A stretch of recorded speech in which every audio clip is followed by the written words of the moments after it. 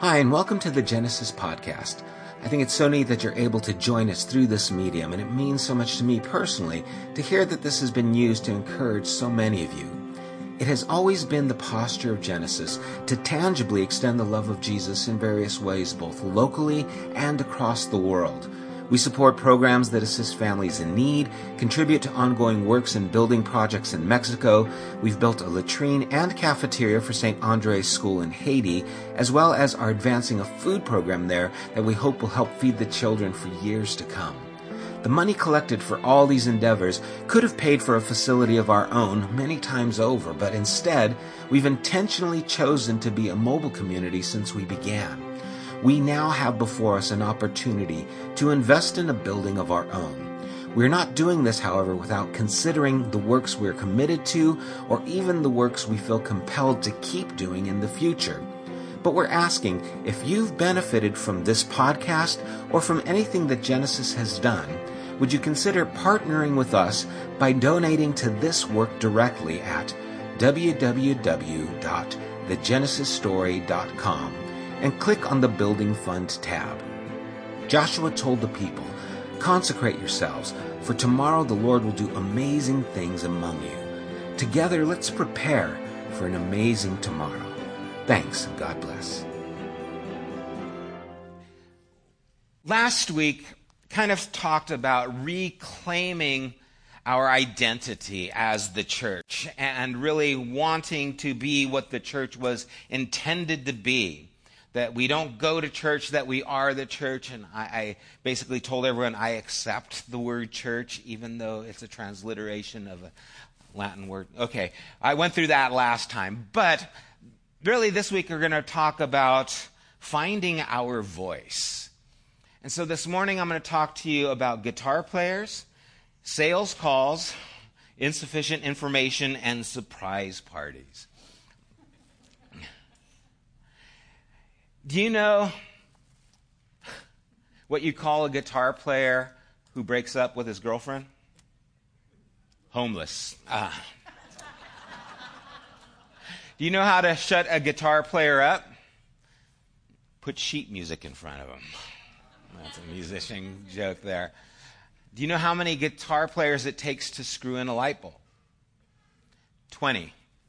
1 to do it and 19 to sit back and say, I could do that.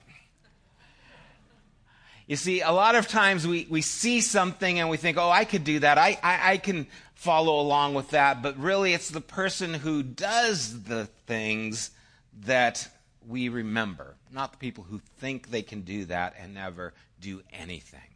And turn with me to 2 Kings chapter 2.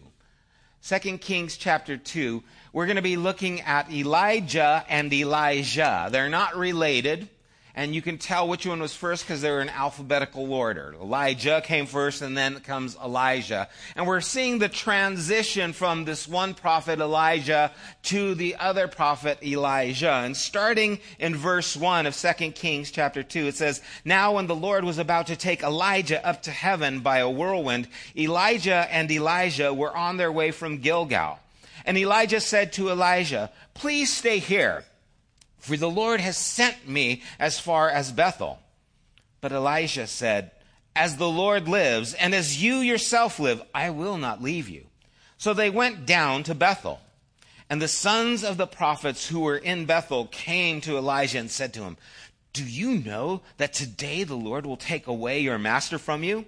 And he said, 'Yes, I know it. Keep quiet.'" I love that kind of little attitude with this prophet, right? Elijah said to him, "Elijah, please stay here, for the Lord has sent me to Jericho." But he said, "As the Lord lives and as you yourself live, I will not leave you." So they came to Jericho. The sons of the prophets who were at Jericho drew near to Elijah and said to him, "Do you know that today the Lord will take away your master from over you?" And he answered, "Yes, I know it. Keep quiet." Then Elijah said to him, "Please stay here, for the Lord has sent me to the Jordan." But he said, "As the Lord lives and as you yourself live, I will not leave you." So the two of them went on. 50 men of the sons of the prophet also went and stood at some distance from them. And as both were standing by the Jordan, then Elijah took his cloak, rolled it up, and struck the water, and the water was parted to the one side and to the other, till the two of them could walk over on dry ground. When they had crossed, Elijah said to Elisha, "Ask what I shall do for you before I am taken from you." And Elijah said to him, "Please, let there be a double portion of your spirit on me." What I love about this question is the question you get when you refuse to stay behind. You see, he never would have heard this question if he would have stayed at Bethel or stayed at the Jordan or stayed at Jericho. This question comes when you decide not to stay back, when you decide to move forward into a deeper understanding and relationship with what God was doing. Because moving with Elijah was saying, I want to do the things that you did. Remember, this is really a discipleship where he is following his rabbi, so to speak, this prophet. I'm wanting to take up and do what you're doing. You only get asked the question if you go the distance. And so we see him being asked this question. Do you ever wonder where God is going and what he is doing in you, in our community, or in our city? You see, I don't think God's final destination is Magnolia Elementary School, and that this is what God is meaning for us to do, is to gather on Sundays and to meet here. I think God is wanting to go further. I think God is wanting to do more. But are we going to go further so that we can hear the question that God would ask us? What do we want God to do? And I think there's something powerful that he's wanting to do, but a lot of people are never there when God is asking that question. And to get that question, you have to go the distance. You have to step into something deeper. If you want to know what God wants to do, it's going to take more than coming on a Sunday morning and me telling you what God wants you to do. That's got to come from God. In fact, I love how he says, "What do you want me to do for you?" And he says, "I want double what you have." I wonder what his face looked like when he said that. Like, whoa, okay. It's like, I want to do more than you have done, because I've already seen what God can do through you, but I want God to do that and to do more. And he steps into this even further. And I think that's something that we want to do. We want to see this go a little bit further. Have you ever undersold something, you salesmen out there? See, I've been in sales for a while. I used to work at a music company where I'd sell instruments and things like that. Then I worked at a lumber company where I would sell hardwood lumber. And every now and then I'd go to this client and it's like, okay, I'm trying to sell them, a unit of lumber. And I'm thinking, okay, I think I can get this much from it. And our salary is based on the profit. Right? If we make a good profit on this lumber, then you get from that profit. And so the more you make profit, the more you get. It's kind of the incentive. And you go there and you say, okay, yeah, well, this sounds like a good price. And you throw a number at them and they go, oh, is that all? Sure, I'll take that. And you think, oh, I could have gotten more, right? You think, oh man, I asked for too little. And it's one of those frustrating things. I used to do that even with the dog training. Now my prices are set so I don't freak out. It's like, okay, no, this is what I do. But you always wonder, well, I could have asked for more, but I didn't. And so I'm left with whatever I asked for. You see, Elijah didn't settle. He said, I want double. I want what you have, and I want more than you have. And what's going on here is, he didn't want what Elijah had. He already knew that was what God could do.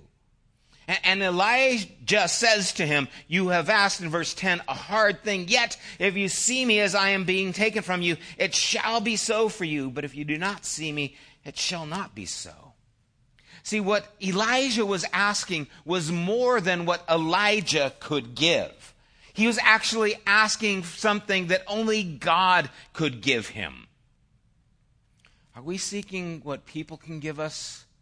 And that's our limitation. They are the bar that we set. Oh, I want a life like this person. And it's really God wanting you to get more. But you're settling for what you see in someone else. Seeing something that's less. In verse 11, as they went on and talked, behold, chariots of fire and horses of fire separated the two of them. And Elijah went up by a whirlwind into heaven. And Elijah saw it, and he cried, my father, the chariots of Israel and its horsemen. I want you to remember that line. And he saw him no more. My father is showing respect to Elijah because he was his mentor. The chariots of Israel and its horsemen is really speaking of power. Chariots were a symbol of power, that of the horse. And so this is God doing something powerful, and it's connected to someone who he respects. It goes on as Elijah leaves. And he comes back and he picks up Elijah's cloak and he strikes the water and he comes across on dry ground. In verse 15 it says, the sons of the prophets who were at Jericho saw him opposite them and said, the spirit of Elijah rests on Elijah.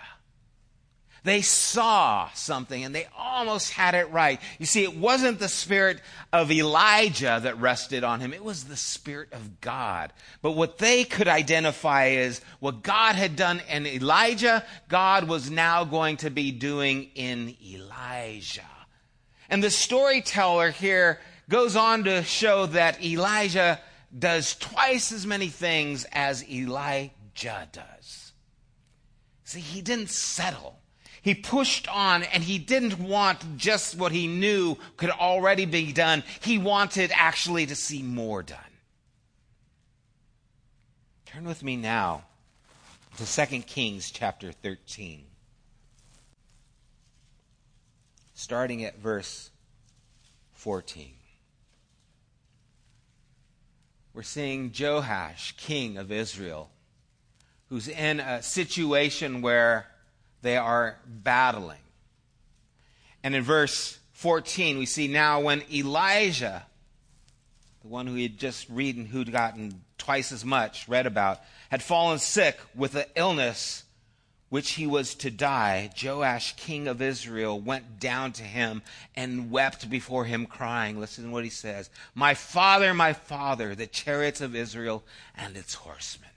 The same words that Elisha used years ago. Here's the king of Joash saying the same thing, but it's a totally different context. You see, he's making a connection here where the king is very much unlike Elijah, where Elijah was a man used by God, an example of what God was going to do. And Elijah took that mantle and went forward. Here is the king looking at what he saw God had did and was crying because now what God represented was now ending. You see, one place was the birthplace of where the work of God would be furthered. The other was the funeral where the work of God was ending. One saw this as the opportunity to move things forward, and the other saw that this is where things are ending. One was crying because saw the power of God and now was going to take that mantle further. The other saw the power of God now ending. And so Joash is now tormented because the prophet, the one who represented the presence of God, the one who would spoke and God would do, the one who would tell and give wisdom and counsel from God, that one was now dying and he needed him.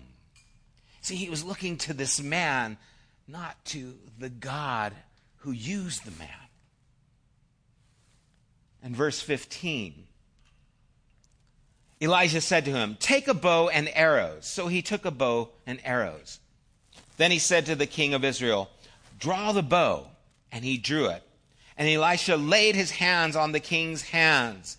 And he said, open the window eastward. And he opened it. Then Elisha said, "Shoot!" And he shot. And he said, "The Lord's arrow of victory, the arrow of victory over Syria." So they were inside, and you get this picture. He picks up the bow, probably the king's weapon. He opens the window, shoots it towards the east where the threat was, where the enemy was, where the king's heart was in fear over. And he tells him, "You're going to have victory there." So he's giving these last words of encouragement to the king, and he's telling him, shoot the arrow, because that's the arrow where the victory is going to be won. "For you shall fight the Syrians in Aphek until you have made an end of them." Verse 18, he says to them, "Take the arrows." And he took them. And he said to the king of Israel, "Strike the ground with them." And he struck 3 times and stopped.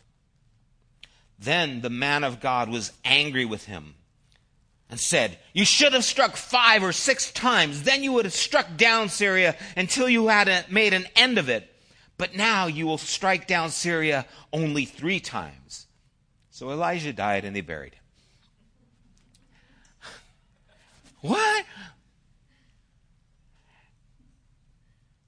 Don't you ever feel like, God, if you would have told me to strike 5 or 6 times, I would have struck 5 or 6 times. Don't you hate it when you get insufficient information? I used to work at a bakery. It was one of my first jobs that were over the table, right? And my job was to wash the pans. I would come into the bakery after school and clean up all the mess that had been sold and baked the day before. And so there'd be stacks of pans and cookie sheets, and I'd get all the crust off of them. The place smelled great, by the way. And so that was my job. And one day, the owner got a new pan washer. It was made specially for the cookie sheets, where you could put like 20 of them and it would wash them real quick. It was going to replace me. I didn't realize that at the time. But he would kind of put these things in there, and it was help so that I wouldn't work as much, because that $1.70 an hour was really a lot back then, right? And so that was my job. And so all of a sudden I get this little note. We've got this new washer. I want you to put the pans in, put the soap in, and then wash the dishes. And so I thought, okay, this is kind of fun. Technology, you know. I'm in there and I'm putting all these pans in, and I read the note and I put the soap in, and then I press the button. And all of a sudden, soap starts overflowing the machine. It's like an I Love Lucy episode with the chocolate and the conveyor belt. I mean, I'm like in the back room up to here in soap suds. I'm not kidding you. I'm opening the back door and I'm just shoveling, all these soap out into the alleyway. And I'm like going, what's going on? I don't know. So I have to call and wake the owner up, because he got up at like 3 in the morning to come down and do all the baking. And so when I'm there at like 3 in the afternoon, he's had a few things to drink and has gone to bed, right? And so I wake him up and tell him what's going on, and he's like, hold on a second. He has to kind of compose himself. You see, what he forgot to tell me is the soap that I had been using was highly concentrated soap, and there was a new soap that I was supposed to use with this washer. They never told me that. So I took the highly concentrated soap, put the bucket in like the instructions said. It was just the wrong soap. And so I put like 20 times as much soap that was supposed to be in the machine, and I had a whole room full of soap. It was the coolest thing. I wish I had a cell phone camera back then. It would have gone viral. I didn't have all the information. I thought it was the right soap. I just put the bucket of soap, but it was the wrong soap. See, if the king would have known, but isn't that how life is? We seldom know really what's going to take place. We just know how things are starting. And you see, what was happening here is, instead of giving all that he could, he gave what he felt was enough. You see, some people live what they think God wants them to live, and that's enough. And we give God what he thinks he wants, but we don't give him all that we have. And I wonder what Elijah's intonation when he says, strike the arrows on the ground. And the king is like, I don't know. And he just does it 1, 2, 3. And he didn't realize he's saying, if you do not give all that you have, you will never get the victory you want. And I wonder if that's the message for us today. We want God to work in our life, but we only want to give him what we feel's enough.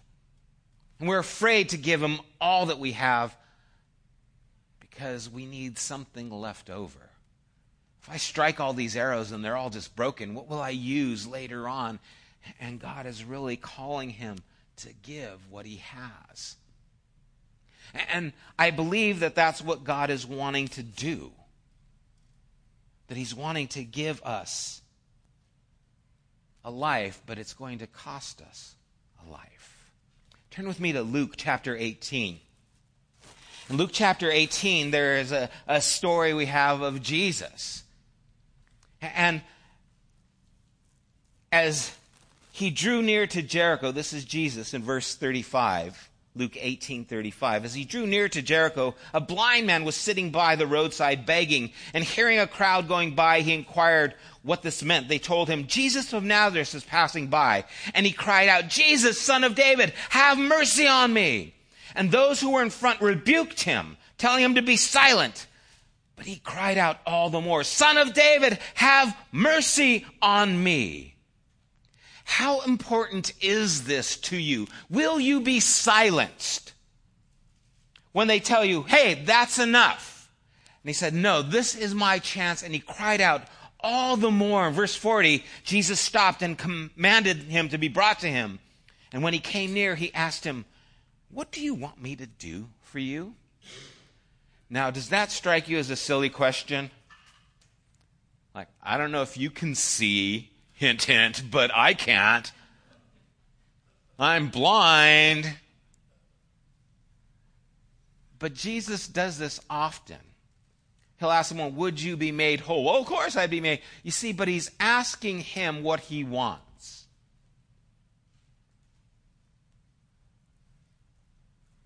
I guess there were a lot of things he could have asked for. He probably could use a meal. He probably could have used a new pair of shoes, new outfit. There's a lot of things he could have asked for that might have seemed reasonable to ask for someone. See, he was begging. He was probably asking for money. He could have just said, can you give me $5 or denarii, whatever it is? Can you give me something that will help me through this day? But we see that he says in verse 41, Lord, let me recover my sight. In other words, I want you to do something impossible. I want you to do something that can't be done. And Jesus said to him, recover your sight. Your faith has made you well. And immediately he recovered his sight and followed him, glorifying God. And all the people, when he saw it, gave praise to God. See, he wasn't expecting this. It was more than what he thought could be done, but he asked for more. Yesterday we had a surprise party for Lloyd. Some of you were there. Lloyd got a new position, a new job, and so it was kind of like a congratulation party. It's funny because for a while I just thought, it's a surprise party. It must be a birthday party, and I actually had a card. I said, happy birthday, Lloyd. I'll save that for you for your birthday. Because then I got it. It's not a birthday party. It's another party. Pay attention, Sam.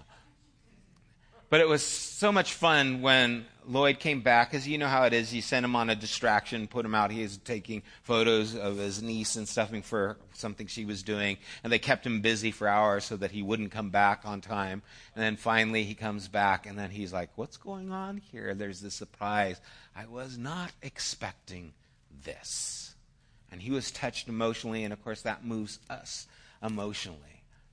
And see, I think God is wanting us to be surprised with what he is going to do if we would just ask for more than what is possible. If we would expect something that only God can do. I want to have double of what you want. I want to smash the arrows until there is nothing left. I'm going to give all that I have and trusting you for what you can do, because it is more than I could ever do. It's more than Elijah could do. It's something only God could provide. I want you to give me sight. But oftentimes what we are is blind men asking for a new pair of shoes when God is wanting to give us sight. And we're wanting so much less than what God has for us because we're not stepping into the life that God wants us to live. No, this is enough. This is enough of God for me. Sundays is good. In fact, it's a lot for me. This is my day to sleep in. I will give you my Sundays, God. In fact, you should be happy. I gave you Sundays.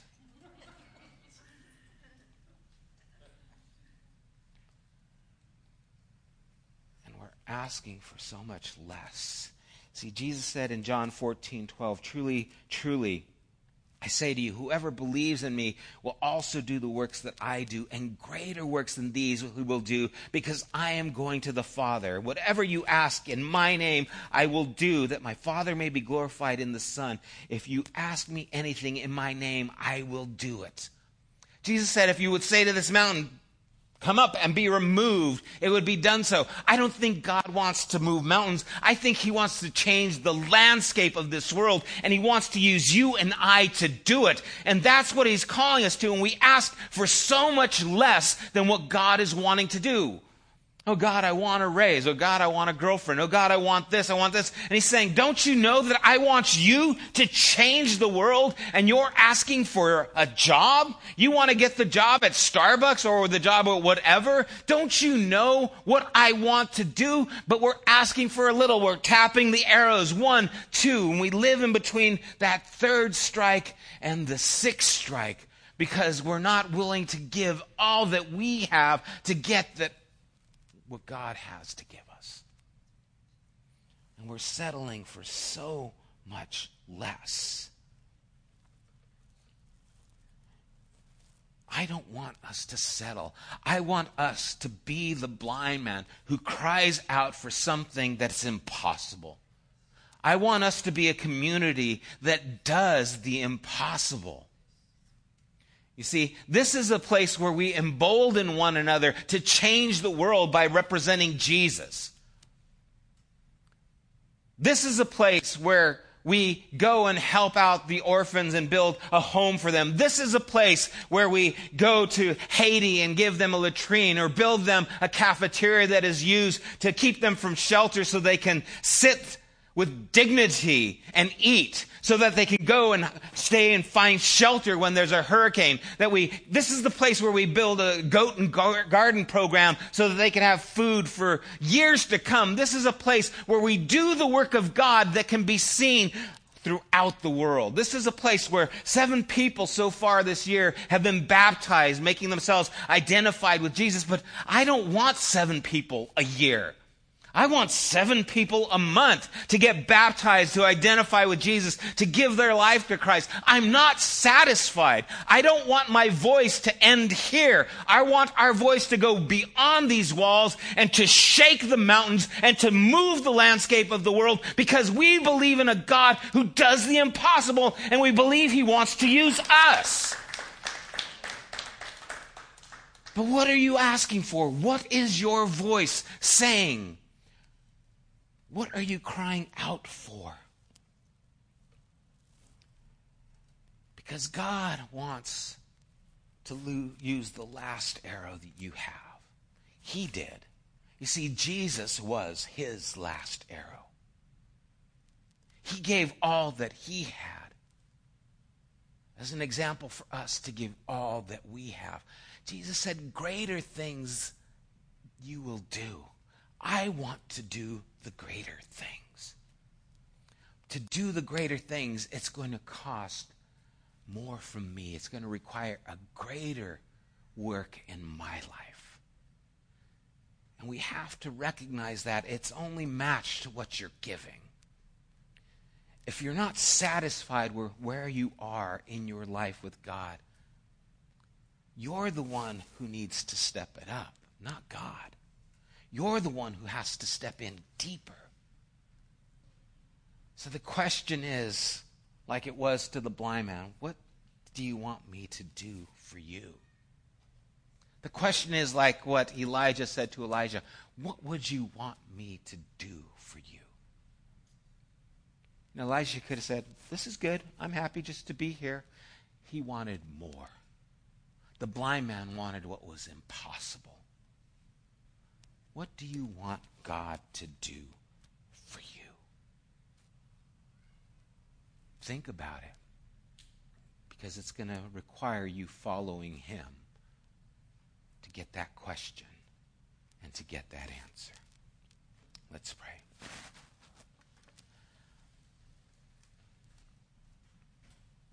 Lord, so many times I have settled for so much less. That I have lived a life based on what my goals are instead of what your goals for your church are. I think often, Lord, we live individual lives that can only fulfill us in small ways, not recognizing that it's going to take all of us to accomplish the powerful work you've intended for your church. And so, Lord, I pray that we would each find our voice to cry out to you and not be silenced. God, we want double the portion. God, we want our eyesight restored. God, we want the city of Upland and the Inland Empire to see and know who you are. God, we want to see commitments to you. And for that to take place, there has to be a commitment from us. And so at this place, Lord, we want to stand and cry out to you like the blind man. At this place, we want to be like Elijah, who looks and steps in further, that crosses that Jordan, that goes past Bethel, past Jericho, that follows you to the cross,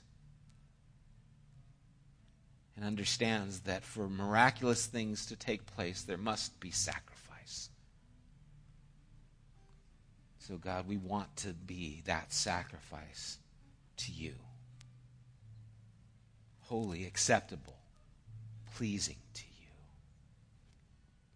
you. And I believe this morning that God is challenging us to go further with him. I believe that God is putting on our hearts that there is maybe a place that we've decided to live comfortable. We belong to him, we know him, we love him, but we're settling for less.